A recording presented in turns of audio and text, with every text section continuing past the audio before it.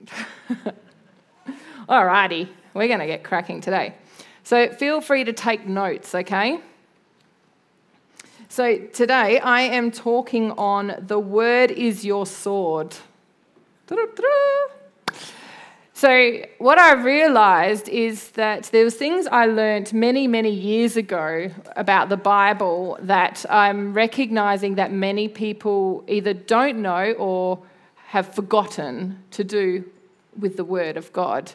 And part of that is actually using it as a sword. Hence, I bought my sword today. So we're going to do some things so you remember this, okay? Okay, so I just picked out 4. There are many purposes of the Bible, and I'm not saying that this is all of them, but here are 4 purposes that attribute to the word being a sword in your hand. And so 4 purposes of it. It reveals God to us. So we can read the word of God and we can see the nature of God. We can read the word of God, we can see what he likes, what he doesn't like. We can get to know our Heavenly Father when we read the word, okay? Number 2 is it pierces our heart as it renews our mind. It is a defensive weapon and it is an offensive weapon, okay? So number 1, so it reveals God to us. We can see his nature, his character, and his plans for all of mankind. You can start from Genesis and go all the way to Revelation, and you can see the plan for humanity in there, okay? It has a good ending. It has a very good ending. It started really good. It's going to finish really good. So everything in between must be good. Yes. Because he is good. So when you read the word, you can discover that his nature is good. So then his intent for me is good. That's it. So I just want to distinguish, there is a reading the Bible and then there's a studying the Bible. And they're not the same thing. Okay, reading is I can sit down and I can read a whole book at a time. And when I get up and walk away, I might remember little snippets of it, but I don't really remember it. When I study the word, I am pulling it apart. I'm getting a portion and I am chewing on it. I'm meditating on it. To meditate means to chew on. It's literally like I am ruminating on it. I am taking, just say for example, his goodness leads to repentance.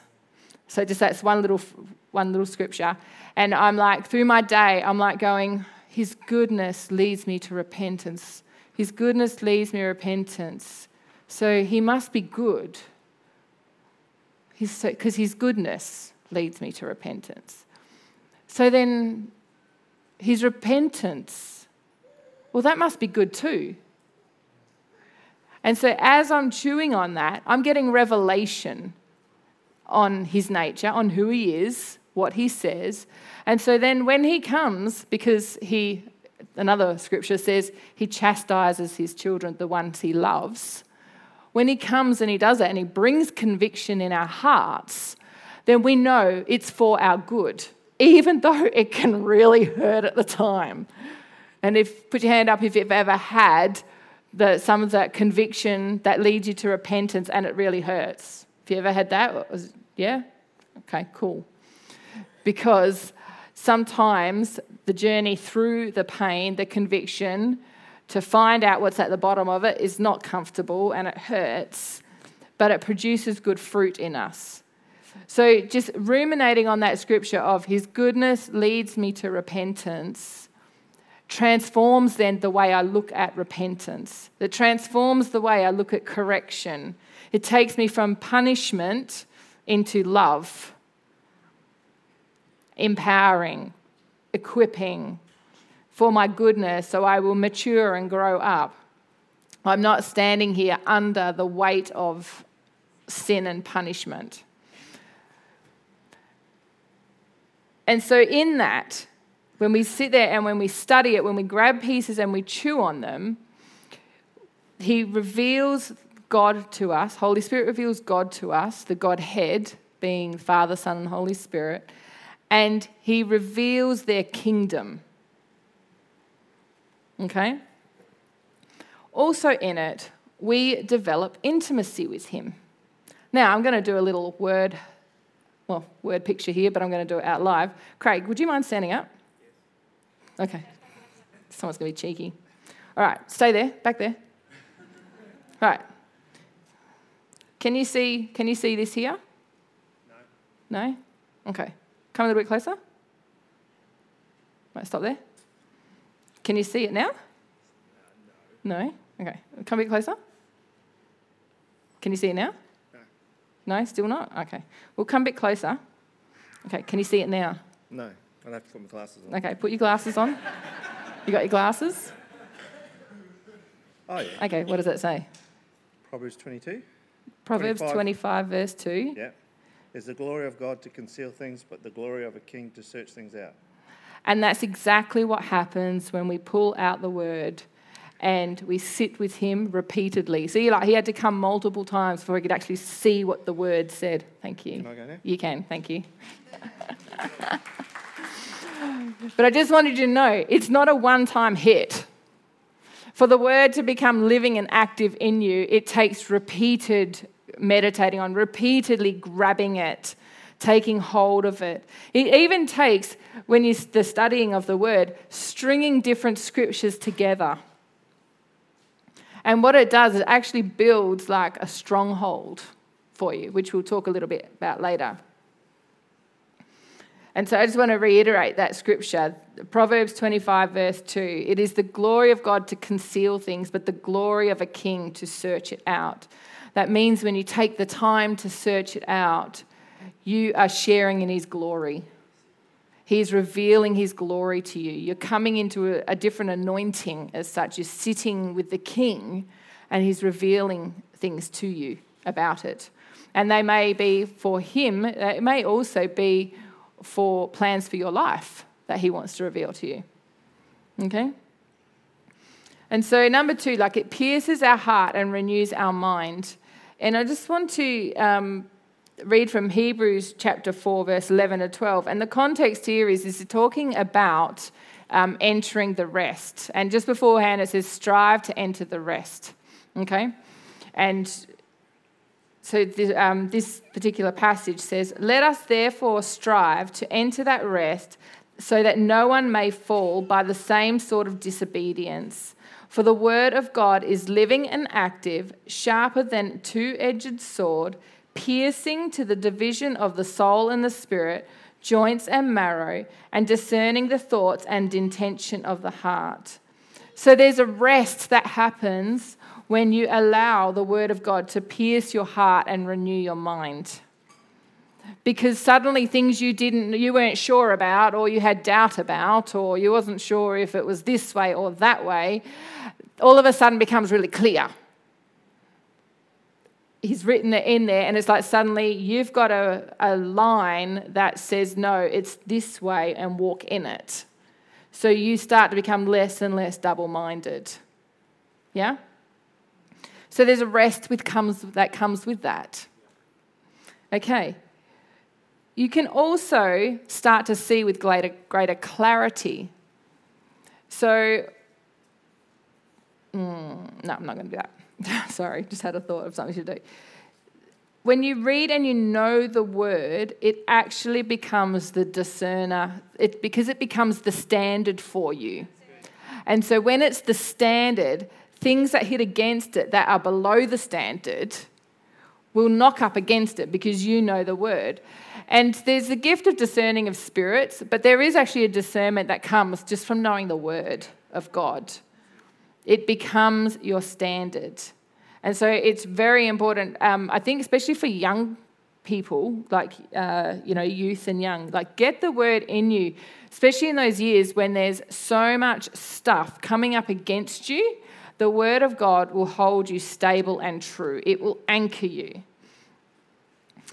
So you start to see with discernment. But what also happens is you start to feel connected with the Holy Spirit. You start to feel connected with Jesus. You start to feel connected with the Father. And that's the power of the word. It's not always a corporate gathering where there's anointing and all that stuff that's happening. Sometimes it's when you're sitting at home on your own at 5 o'clock in the morning or 11 o'clock at night or 1 o'clock midday if you've got the opportunity and the children are down for a nap. And you can sense his anointing in the word. For me, the word is not the first place I connect with the Lord. For me, worship is. But I have learned, regardless, to dig my wells in the word. And sometimes it's like reading the same thing over and over and over and over again and going, Jesus, help me, Holy Spirit, what do you mean when you say this? I don't get it. But it's like, keep coming back, keep reading it, keep looking at it, keep facing up to it.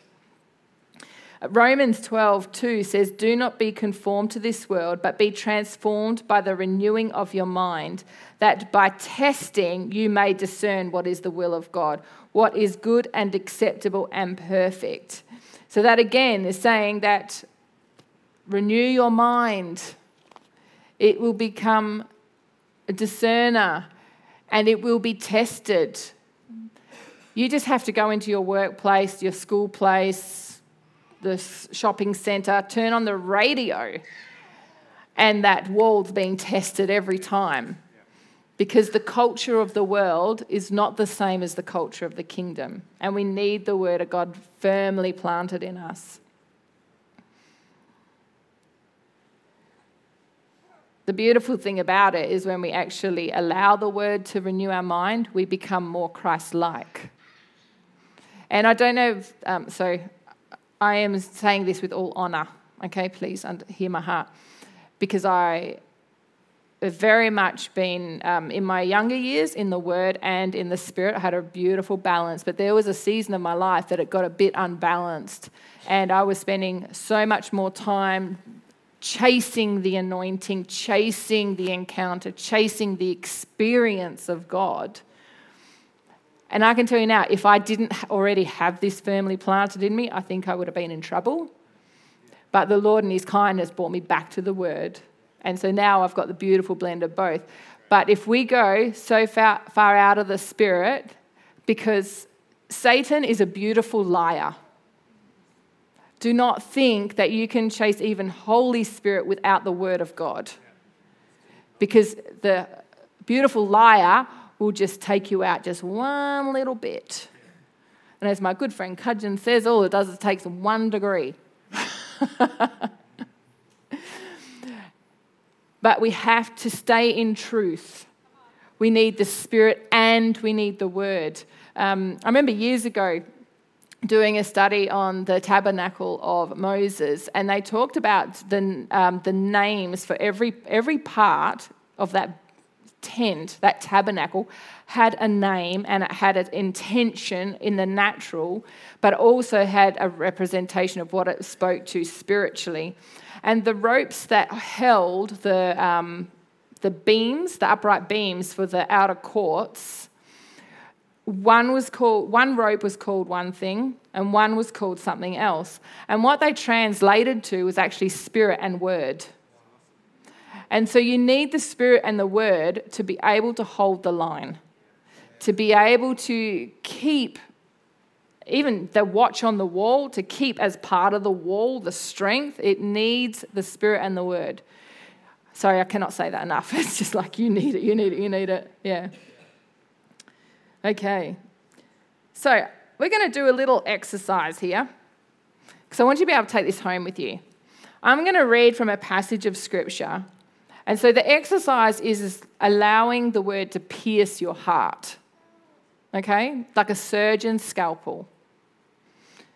Okay, so it's Romans 8:15-17. For you did not receive the spirit of slavery to fall back into fear, but you have received the spirit of adoption as sons, by whom we cry, Abba, Father.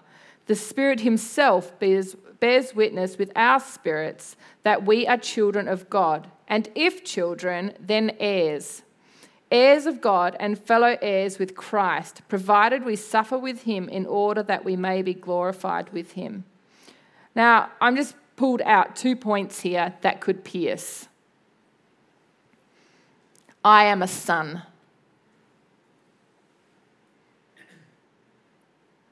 And the questions I have of that is, do I feel like I'm a son? Do I feel like I can cry out to him as a son? Do I feel his tenderness towards me as a good father? This is where the word pierces our heart, because if my answer to any of those questions is no, beautiful, because now we've got a lie in, we can see that there's a lie or there's something in there that's actually stopping me from getting the revelation, encountering him as the Father, and me and my position as a son. So what do I do with that? I ask Holy Spirit to stir up some dirt in there. I write down, what am I believing? What do I feel? What do I feel is in the way of that? I book in for prayer ministry. I get some wise counsel from some trusted, mature friends that will maybe point some things out to me or ask some more stirring questions. And I go get prayer ministry. I deal with the root of that, or I get counselling if I need. And then I come and I sit in the Word and I go, your Word says that I have not received the spirit of slavery to fall back into fear. Instead, I have received the spirit of adoption, and I am now a son and I am an heir. And I start building that in until it's no, now I feel like I'm a son. Now I feel like he's my father. And I use the word feel because there's a difference between knowing it in my head to knowing it in my heart. And our hearts tend to have more like a feeling language to them rather than a knowing language, if that makes sense. So that's why I use those words. Okay. Now this is one that I've read that scripture many times over the years. And I don't know, it was not that long ago actually. Probably maybe a year or 18 months ago, that a part of that scripture stood out to me that I'd not really counted on before. And it says, provided we suffer with him in order that we may be glorified with him. That pierced my heart. So the questions I asked myself is like, do I suffer with him? What is suffering? What does suffering look like? What does suffering look like in a first world country when I have everything I need? I have a roof overhead, my food on the table. I have a family that love me. I have people that cheer me on. Like, there's no way I wouldn't be standing here if I didn't have this community. I tell you now. What is suffering?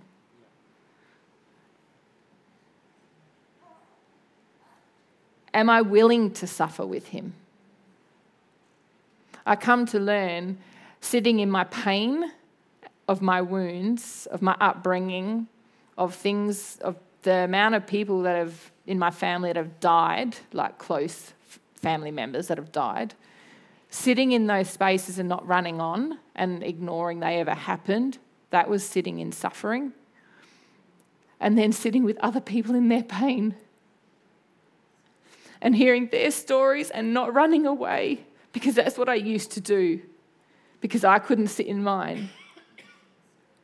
But sitting with people in their pain, hearing their stories, hearing their, not just tragedy, your mind would boggle at half of people's stories, even in this room. I don't even know all of them. But people have painful stories, and going into those places with them, the Lord calls it holy and sacred and precious to him. And that is sitting in suffering with him.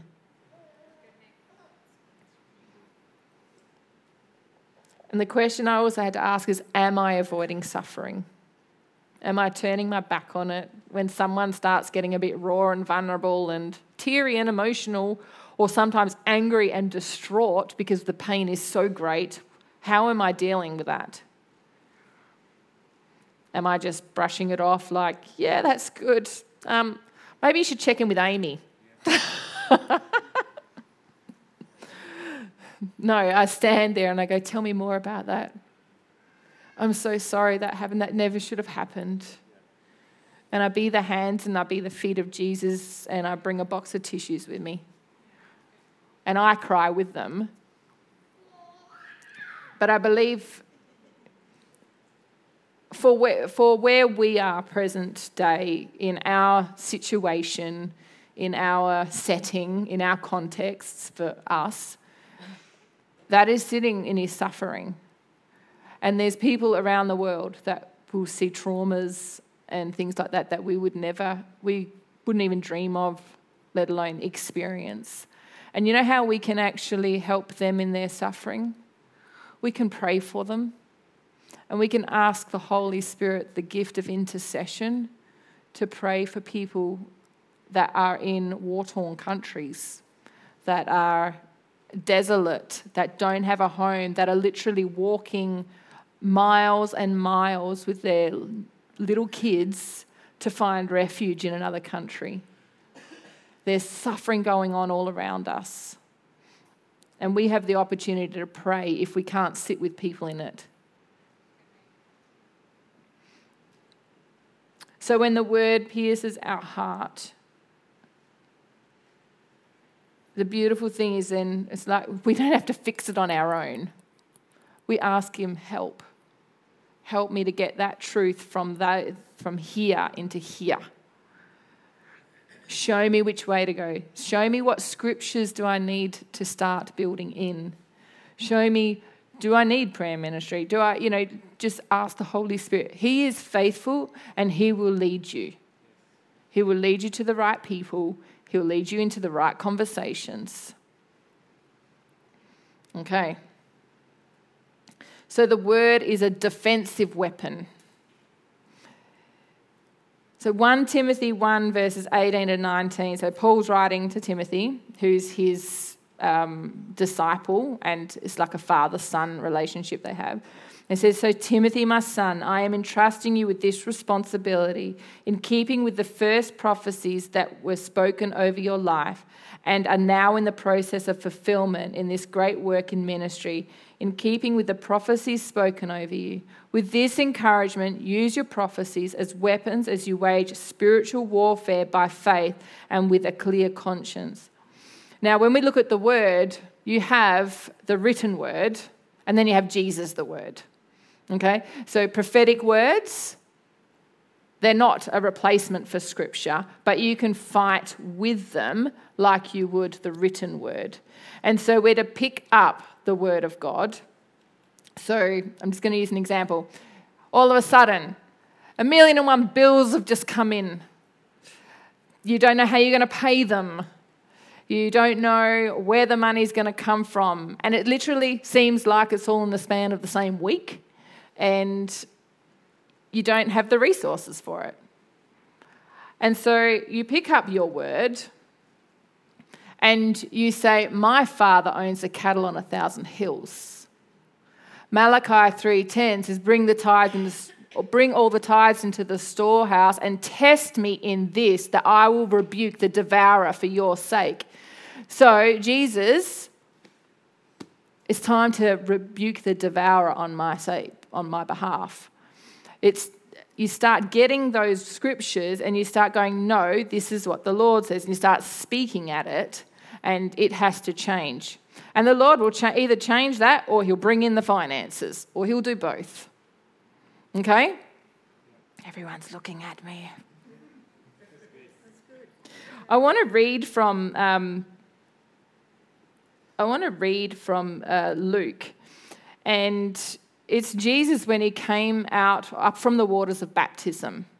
And I think it just draws a really powerful conclusion that we need to make. And so he's been fasting for 40 days. And now he's being tempted by the devil because he was, wandering around fasting. Nothing to eat or drink. It says. And he's being tempted by the devil. And the devil says to him, if you are the Son of God, command this stone to become bread. Where do you think the devil got those words from? He got them from the word. Jesus, because he had been already in the temple all those years, already had the word on him, he discerned in this moment. And he said, "It is written, man shall not live by bread alone, but every word that comes from the mouth of God." And then the devil took him up and showed him all the kingdoms of the world in a moment of time and said to him, "To you I will give all this authority and their glory, for it has been delivered to me, and I will give it to whom I will. If you then will worship me, it will be yours." And Jesus answered him, "It is written, you shall worship the Lord your God, and him only shall you serve." And then he tempts him another time. And I'm just going to jump to the end there. "And when the devil had ended every temptation, he departed from him until an opportune time." When you use the word as a defensive weapon, the devil will leave you alone. He might try a couple of times, but he will leave you alone. And then he'll wait for another moment. And then you'll raise up the word again. And he might try a couple of times then, but each time it'll get less and less because you built the word into you and you're using it as a defensive weapon. 2 Corinthians 10 verse 3 to 6 has said, "For though we walk in the flesh, we are not waging war according to the flesh. For the weapons of our warfare are not of flesh, but are of divine power to destroy strongholds. We destroy arguments and every lofty opinion raised against the knowledge of God and take every thought captive to obey Christ, being ready to punish every disobedience when your obedience is complete." So a lofty opinion is anything that places itself above the truth, higher than God's truth, sorry. And so that might mean, in the sense of healing, "Oh, he won't do it for me." That's actually a lofty opinion, because the word of God says that he doesn't have favourites, for a start, even though I think I am, but he doesn't. But he says he heals all our transgressions. He healed all our disease. He removed all our iniquity. So when I say he won't do it for me, I am actually saying, and I'm going, that's my truth. I'm actually saying that is the truth, and it is above God's truth. That's actually a form of idolatry when we place something up above higher than God and his truth.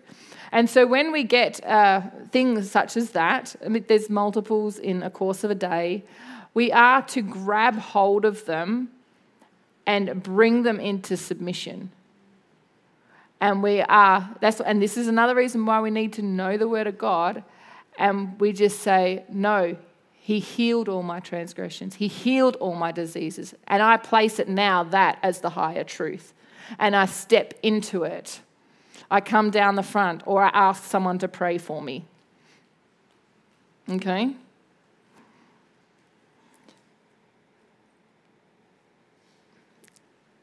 Being a son, the lofty opinion might be, "No one loves me," or "No one could love me.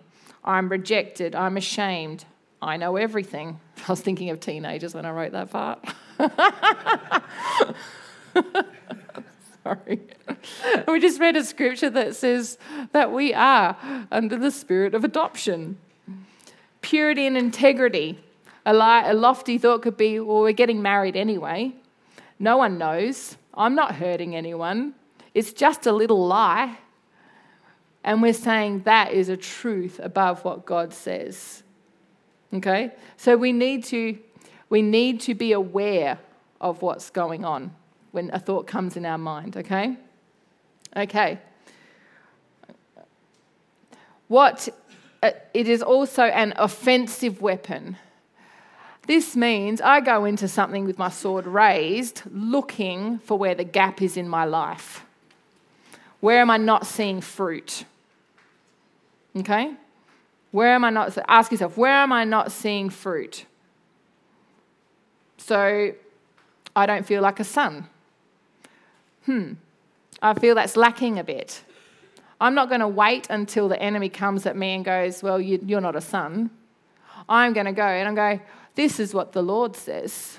And I'm going to go hunting that thing down. I'm on the offensive. I'm not waiting for it to come to me. Does that make sense? My finances, I don't know why. I am tithing, I'm giving generously, I'm doing according to what the Lord says, and I'm still not seeing breakthrough in my finances. I'm getting those scriptures and I'm starting to put them on my mouth, and I start looking for the devil that's hindering anything, and I'm going to slay him. You've got to look. The thing with passivity is that you'll stop looking for where the gaps are in your life. You'll stop looking for where you're not bearing fruit, because there's always something to be go after. We need to know this because we have an inheritance. We have an inheritance. And we need to, it's not going to be all handed on to us on a silver platter, but we need to go and get it. Okay? All right, so we have children coming in, do we? Oh, just if you need to go get your children, that's fine. I'm just going to finish this up. Sorry, we've gone over time a fair bit, and I just want to honour them. Cool. That's all right. So if you need to go get them. But what I'm going to do is I'll put some scriptures on our Facebook page, and then you can get them for using the word as an offensive weapon, okay? Which is good, because it means you're going to have to go and look for it, okay?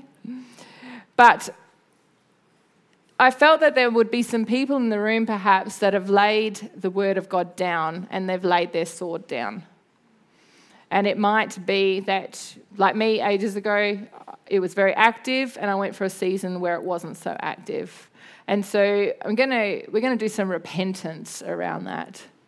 And we're going to pick up our swords again. So if that is you, that you've laid it down, or you've just not even examined it, you've never picked it up,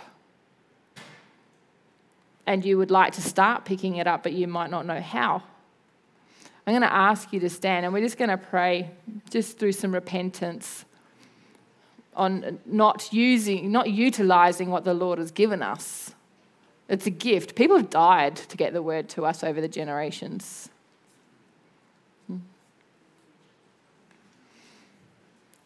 We thank you, Jesus. Lord, we thank you that your word is living and active and sharper than any two-edged sword. And we repent for where we have laid our sword down. We repent for where we've not allowed your word to pierce our heart.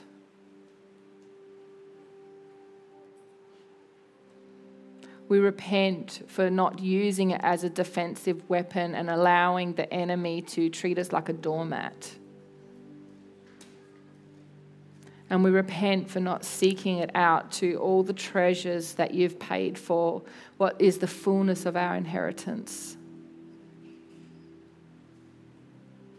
We repent, Holy Spirit. We just acknowledge the robbery of intimacy with you in it.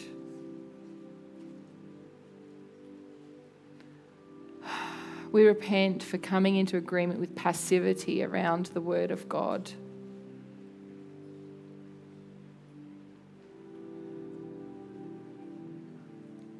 And Jesus, we just ask that you would put in us a fresh hunger for your written word.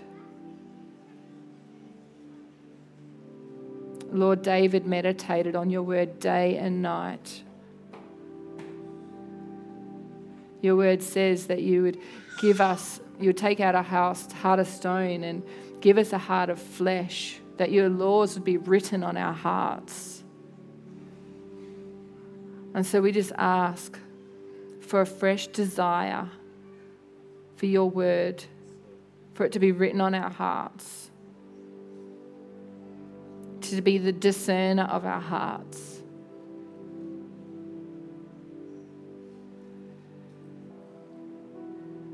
We just thank you, Jesus.